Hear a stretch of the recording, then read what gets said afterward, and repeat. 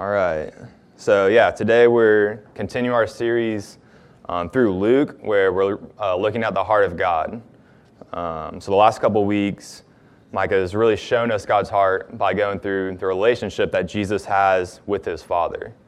So he's shown us that in the anointing of Jesus at his baptism, God claims Jesus as his Father. He says, "This is my Son with whom I'm well pleased." So we look into the relationship through that, through the Spirit descending on Jesus, anointing him as the Son of God.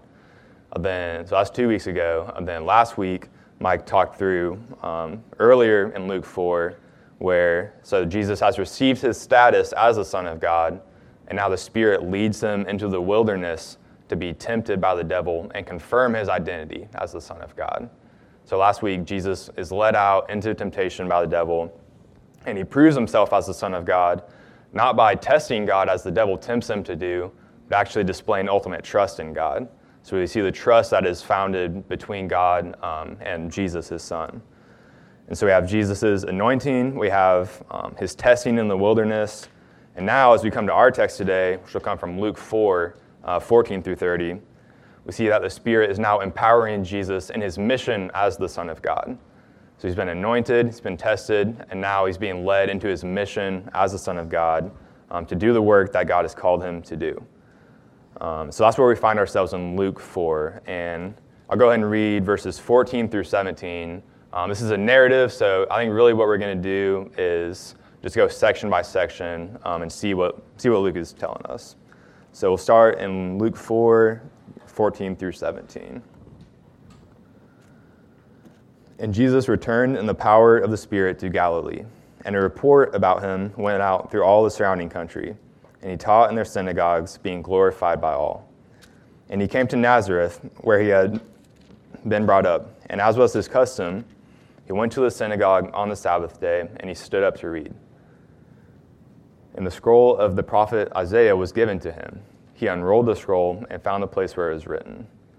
So we're going to go ahead and stop there and kind of just set up the background of what's happening here. Because before we look at this interaction that Jesus has with Nazareth, we need to zoom out and just look at Jesus' life in general. Because Nazareth, that's Jesus' hometown. So he grew up there, and Jesus, he actually doesn't begin his public ministry until he's around 30 years old. So he grew up in Nazareth. These people are familiar with him. He turns 30 and he's baptized. He goes out into the wilderness. And he actually goes into Capernaum first, as we'll see later in the text. He actually goes throughout the surrounding regions of Galilee before he comes back to Nazareth. And so they've heard of his ministry. He has a growing reputation. He's been teaching in synagogues throughout the region of Galilee. And they have big expectations for Jesus. Because they heard this report of him. They're like, we know Jesus. He grew up with us, and now he's famous, and he's going around the country, and he's coming back home. And so they have really big expectations for Jesus, and that's kind of the setting that Jesus comes into at Nazareth. And so we'll go and keep reading verses 18 through 21. This is what Jesus is going to teach to them. This is what he's proclaiming to them as the Son of God. So we'll start in verse 18. He's reading out of Isaiah right here. The Spirit of the Lord is upon me, because he has anointed me to proclaim good news to the poor. He has sent me to proclaim liberty to the captives and recovering of sight to the blind, to set at liberty those who are oppressed, and to proclaim the year of the Lord's favor. And he rolled up the scroll and gave it back to the attendant and sat down. And the eyes of all in the synagogue were fixed on him. And he began to say to them, "Today the scripture has been fulfilled in your hearing." So we'll go ahead and pause there. So like I said, the crowd, they're expecting something big from Jesus, and he delivers it. So he delivers it right here, coming from Isaiah. Isaiah 61 is what Jesus is preaching out of right here. It's what he proclaims. And the scene, it's kind of funny to me, because it reminded me of Christ's Fellowship a little bit, because they didn't have the scroll ready for Jesus. They handed him the scroll, and he has to flip through. It's not like flipping through a book. It's a scroll with 66 chapters that he has to find. And so I kind of imagine maybe the intern is running the show, and they don't have everything set up for Jesus yet. So maybe some technical difficulties, and things are kind of going slow. But he gets there, right? So he opens up the scroll. He gets to Isaiah 61, where this prophecy comes out of. And he proclaims the word of God to them. He gets to Isaiah 61. He reads it, the prophecy that we just covered, and he reads it standing up. So in the synagogue, their custom was that the teacher would come, he would stand up, and he would proclaim the word of God. So he would read scripture, and then he would sit back down. And when he would sit down, that means that he's about to explain the scripture to the people. So he's about to apply this to their lives. And that's why everyone's so fixed on him right now. All their eyes are on him. They're expectant. They're wondering what Jesus is going to say to them to explain this passage, what it means for them. And this is what he says, right? He says, "Today the scripture has been fulfilled in your hearing." So Jesus, he doesn't really apply to their lives. He just says, look, this prophecy is about me. Like I am the one, I'm the Messiah that Isaiah 61 points forward to. I'm the one bringing all this blessing upon the people of God. So I'm bringing liberty to the oppressed, right? I'm bringing sight to the blind. I'm ushering in this new age of salvation, right? So it's this huge announcement, it's this huge claim that Jesus makes, right? Because Nazareth, all the Israelites, they've been waiting for years for this Messiah to come. And Jesus, this guy that they know, that they saw grow up, he's saying, look, I am this guy. I'm the one that is going to bring in these promises of God. I'm going to announce this good news to the poor. So it's a really big claim. And it seems like the people of Nazareth, it seems like they take it well at first. We'll go ahead and read verses 22 through 30, and we'll see the Nazareth synagogue's response. It seems like they take it well at first, but we'll see later it goes downhill for them. So we'll start in verse 22 here. So this is right after Jesus says, like, this has been fulfilled in your hearing. He says, "And all spoke well of him and marveled at the gracious words that were coming from his mouth. And they said, 'Is not this Joseph's son?' And he said to them, 'Doubtless you will quote to me this proverb, Physician, heal yourself. What we have heard you did at Capernaum, do here in your hometown as well.' And he said, 'Truly I say to you, no prophet is acceptable in his hometown. But in truth I tell you, there were many widows in Israel in the days of Elijah, when the heavens were shut up 3 years and 6 months, and a great famine came over all the land. And Elijah was sent to none of them, but only to Zarephath in the land of Sidon, to a woman who was a widow. And there were many lepers in Israel in the time of the prophet Elisha, and none of them was cleansed, but only Naaman the Syrian. When they heard these things, all in the synagogue were filled with wrath. And they rose up and drove him out of the town, and brought him to the brow of the hill on which their town was built, so that they could throw him down the cliff. But passing through their midst, he went away." So I want to back up to verse 20 here, or not 20, verse 22, where it looks like the Nazarenes accept it, right? At first, it looks like they're kind of buying what Jesus is saying, right? They marvel at his words. They see that, his gracious words coming from his mouth. And so it seems positive at first, but then they ask a question. They ask to themselves, among themselves, "Isn't this Joseph's son?" And this question, it sounds like an innocent question, but it actually reveals the state of their heart.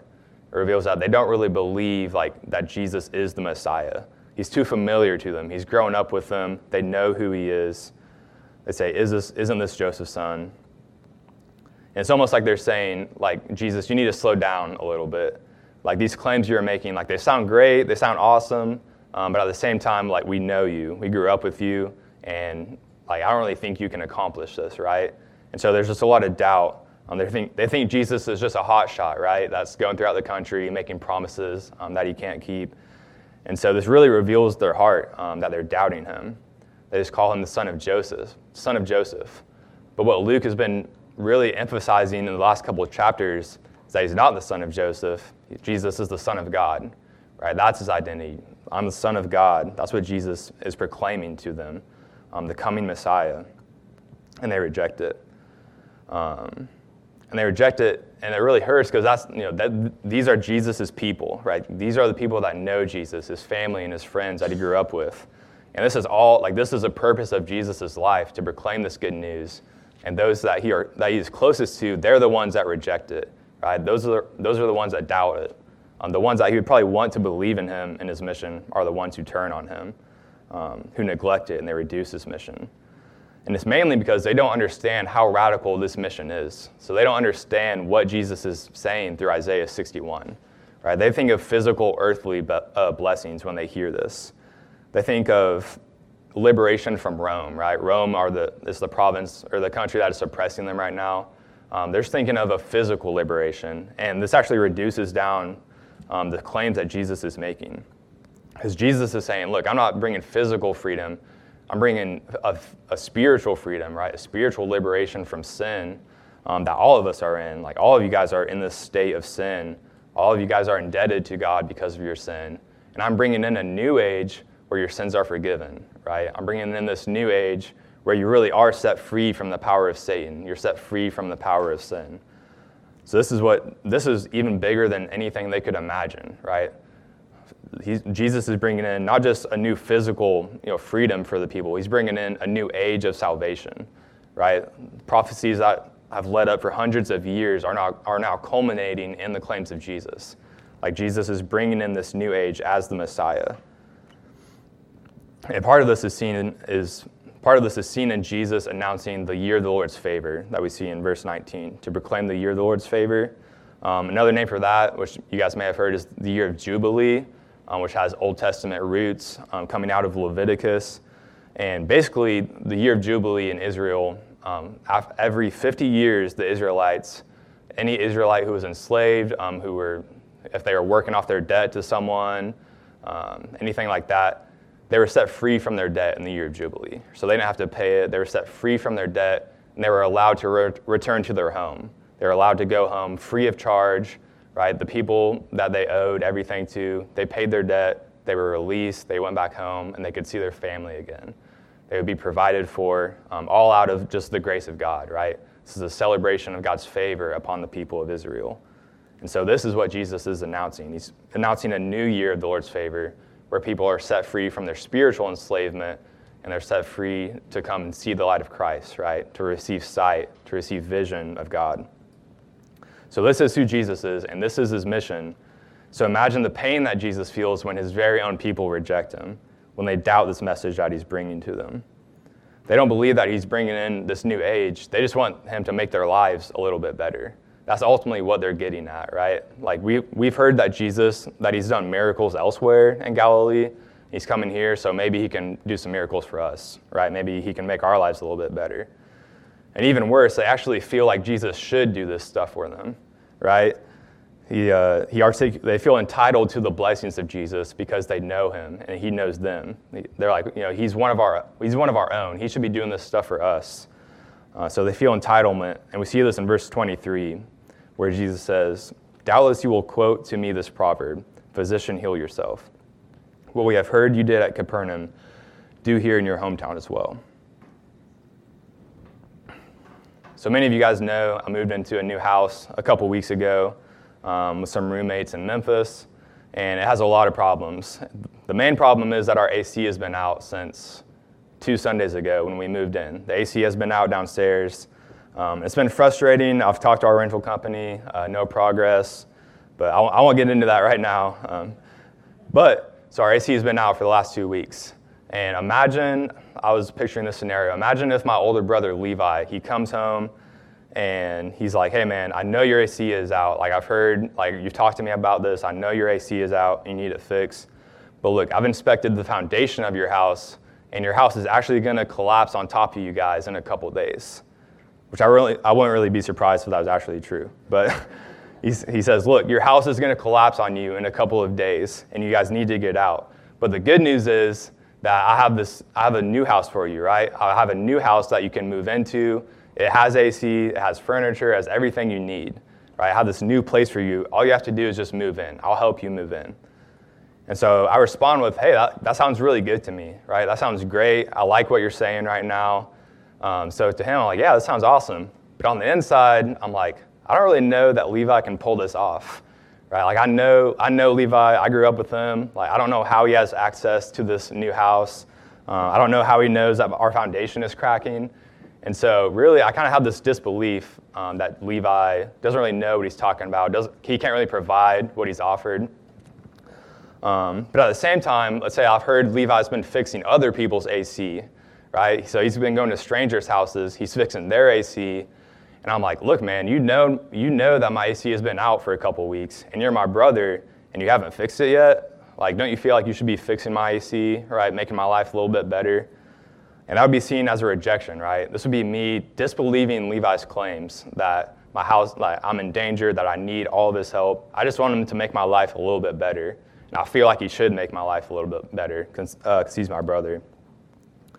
And this is the rejection that Jesus actually receives, right? The people don't really get the danger that they're in. They don't see him as the Son of God who's bringing in this new age of salvation. They just see him as the son of Joseph, who can like work some miracles for them, who can make their lives a little bit better, who actually should, in their mind, they think that he should make their lives better, right? They have this entitlement, like, Jesus, you need to do this for us because we know you. You know us, right? You're one of our own. So they have this sense of entitlement. And we see that Jesus' answer is pretty harsh, right? He's rejected by them in this, and his response is pretty harsh. And he actually uses their own history against them, right? Because their claim is that, we're Israelites, right? We're the people of God. We're righteous. And Jesus says, you want to look like at history, you want to look at Israel and this claim that you're making, you'll see that this is actually consistent, right? You'll see that rejecting the prophet of God is in your history, right? When he says, truly I say to you, no prophet is acceptable in his hometown, he's actually proving to them that he is a prophet of God. Because just like the Old Testament prophets, he's being rejected by his own people. Right, he's being mocked. Eventually, he's going to try and be murdered by them. He's being rejected. And so he's saying, look, the history that you claim as righteousness, this just points to the rejection that you have of me. It points to you rejecting the message of the Lord, rejecting his truth. And he proves this through two Old Testament examples, one from the prophet Elijah, one from the prophet Elisha. And both of these consist of the people of Israel rejecting the prophet of God, other than the prophet of Israel going outside of Israel and bringing blessing to people who are outside of Israel, right? And so if we go to the story of Elijah, it comes from 1 Kings 17. Ahab was a king of Israel at the time, and he was a terrible king. He instituted the worship of Baal, a foreign god, into Israel. Elijah, he announces that God is going to put a drought on all the land because of this foreign worship, right? So Elijah proclaims punishment that is upon Israel because of this worship of a foreign god, and it results in a famine. And Ahab doesn't like that, obviously, and so Elijah has to flee Israel and hide, right? So he's rejected after proclaiming the message of God. Elijah is rejected and must flee Israel. But during his hiding, God leads him to the city of Zarephath, which is outside of Israel, but it's still affected by the drought that has come on the land. Right? The people there are still in need of food, in need of water. And God leads him to a widow in the city of Zarephath. And God provides for this widow through Elijah. God speaks through Elijah, and he gives this widow all that she needs, right? Gives her water, gives her food for her family. And so we have Israel in desperate need, Elijah going out and bringing the blessing of God to someone who is on the outside. Someone who actually accepts God, accepts his message. And the story of Elijah is actually similar. It comes from 2 Kings 5. It talks about Naaman the Syrian was actually the army commander of Syria. Syria was an enemy of Israel at this time, one of their main enemies. And he's the one that is healed. So on one of their raids, Naaman's army, they kidnap a girl from Israel. The girl is brought back to Naaman's household, and she notices that Naaman has leprosy. She goes up to Naaman, and she says, "Hey, there's a prophet in my hometown in Israel that can heal you, right? If you just go see my prophet, he'll heal you." And so Naaman, even though he's the enemy of Israel in Syria, he goes into Israel and he asks Elisha for healing, right? And Elijah tells him, "Yeah, go bathe in the Jordan River, and you'll be cleansed." The same river that Jesus is actually baptized in is the one that Naaman the Syrian bathes in, and he's cleansed. So again, we have this pointing forward of rejection by the people of Israel, blessing brought to those who are on the outside, blessing brought to those who Israel would consider as their enemies. And it has a lot of parallels to Nazareth, right? To them because Nazareth, they would consider Jesus as their people. They would consider themselves as the one who deserved the blessing of God. But even before this, Jesus, he's been in Capernaum, right? He's been working miracles among people, among Gentiles who wouldn't be considered as the people of God. And Jesus even heals the centurion's servant, right? So another military figure that is the enemy of Israel, someone in his service is healed. So we have a lot of parallels, right? But what is the point? Like, what's the point of this? The point that Jesus is really saying here is that, look, you guys have rejected the message of God, and they respond in anger.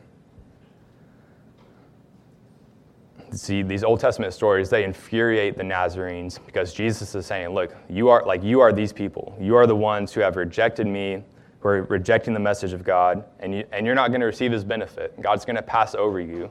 You guys won't receive his blessing because of your rejection.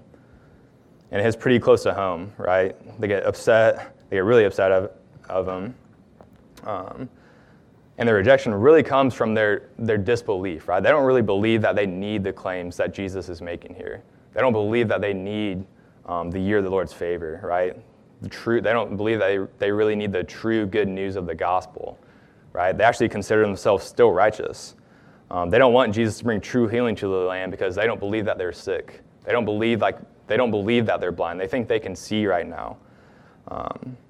If we go to their quote, right, they would quote to Jesus, "Physician, heal yourself." They're saying, look, just make our lives better. But Jesus, if we looked at Luke 5:30, Jesus says, look, those who are well have no need of a physician, but those who are sick. I have not come to call the righteous, but sinners to repentance. And so it's their pride that blinds them to their true condition, right? It's their pride that blinds them to their true spiritual state of poverty, of disease. So these are the claims that they're rejecting. They're people that need their debts forgiven and their eyes opened. And it's this accusation of them that they're a spiritually impoverished people that actually sends them over the edge, that actually enrages them. Because really what Jesus is saying here is, look, they find their identity in being a righteous people of God. They're saying, look, we're a righteous people of God that deserve his blessing because we're good people. And Jesus is saying, no, you're an unrighteous people of God who don't deserve his blessing because you don't even think that you need it. Right? So it's like a slap in the face to them. He completely reverses their identity, reverses who they think they are. And they can't handle it, right? They're filled with wrath. It literally means that they're breathing violently. They're filled with wrath. Anger's boiling up within them. And they decide to take this anger out on Jesus, right? So they drive him up the hill. They're seeking to throw him off the cliff. But by the power of God, Jesus escapes, right? And that kind of concludes like the narrative section right here. Jesus, he proclaims the word of God to his people. They question him, they reject him, and then they try to kill him. And so that's the content of the story. But I want to zoom out here, and I want to look at the placement of the story. Because Luke actually places this in a different place than Matthew and Mark do. So Luke, he places this narrative at the beginning of his gospel, but Matthew and Mark, they place it towards the end of Jesus' ministry, after he's actually already done all these other healings, worked all these other miracles. And so Luke, he's not trying to confuse us. I think he's actually trying to tell us a message here. He's trying to communicate something to us by placing this at the beginning of Jesus' ministry. And I think what we find is that Jesus, he didn't come to be praised, right? He didn't come to be praised and be accepted, but he came to be rejected and he came to be killed. Because this narrative actually lays out a pattern that reoccurs throughout Jesus' ministry, where he proclaims the word of God to his people, to Israel, and they question him, they reject him. Even though he fulfills the scripture, he's rejected and they seek his death, right? They seek a violent death for him. So what Luke is saying here is, look, this is going to be Jesus' ministry. This is what God has called him into. It's being rejected. It's being killed by the ones that call him his own. And this is what he's laying out for us. So he didn't come to be praised. He came to die for us. And we see this because in the end, in this story, they try to drive Jesus up the hill. They try to throw him off the cliff, and he escapes death. So we think of this as Jesus as escaping death. But I think what Luke is actually trying to say to us is that this is Jesus beginning his march towards death. Right? He escapes death here, but he begins marching towards death at the end of his ministry. He begins marching towards the cross, where again his people reject him, right? He proclaims the message, his people reject him, and they drive him up a hill again, but this time he doesn't pass through their midst. This time he actually hangs on a cross before them. He's nailed to the cross. So this all points forward towards his death, towards his ministry of being rejected by his own people. And it's actually by being rejected by his own people that he fulfills this prophecy that he speaks in Isaiah 61. Right, so it all ties together, where he proclaims this message from Isaiah 61. He's rejected by his own, and at the end of his ministry, by dying on the cross, he fulfills this message. Right? So as the Messiah, he proclaims the message, and he also fulfills it at the end of his ministry by dying on his cross. Because if you look at Isaiah 61 here, like, who are the poor? Who is Jesus really talking about as the poor? Because it's not just physical circumstances. Because Nazareth, they were poor. Like, they were a small town.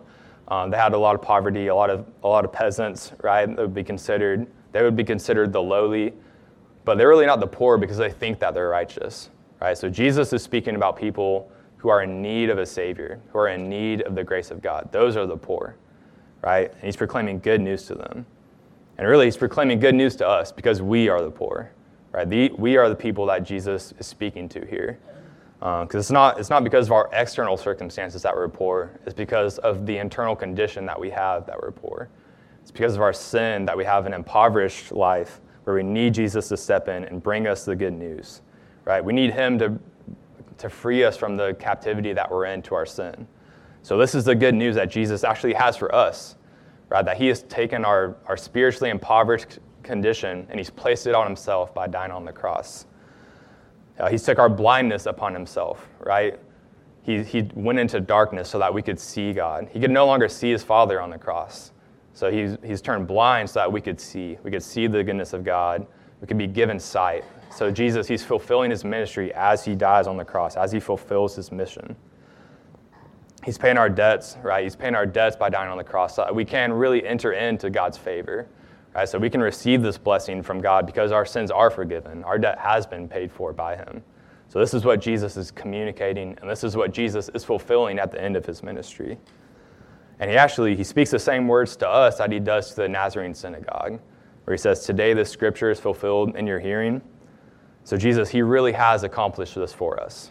Right? He's speaking to us who are the poor, who are in need of his grace. He's accomplished the salvation for us.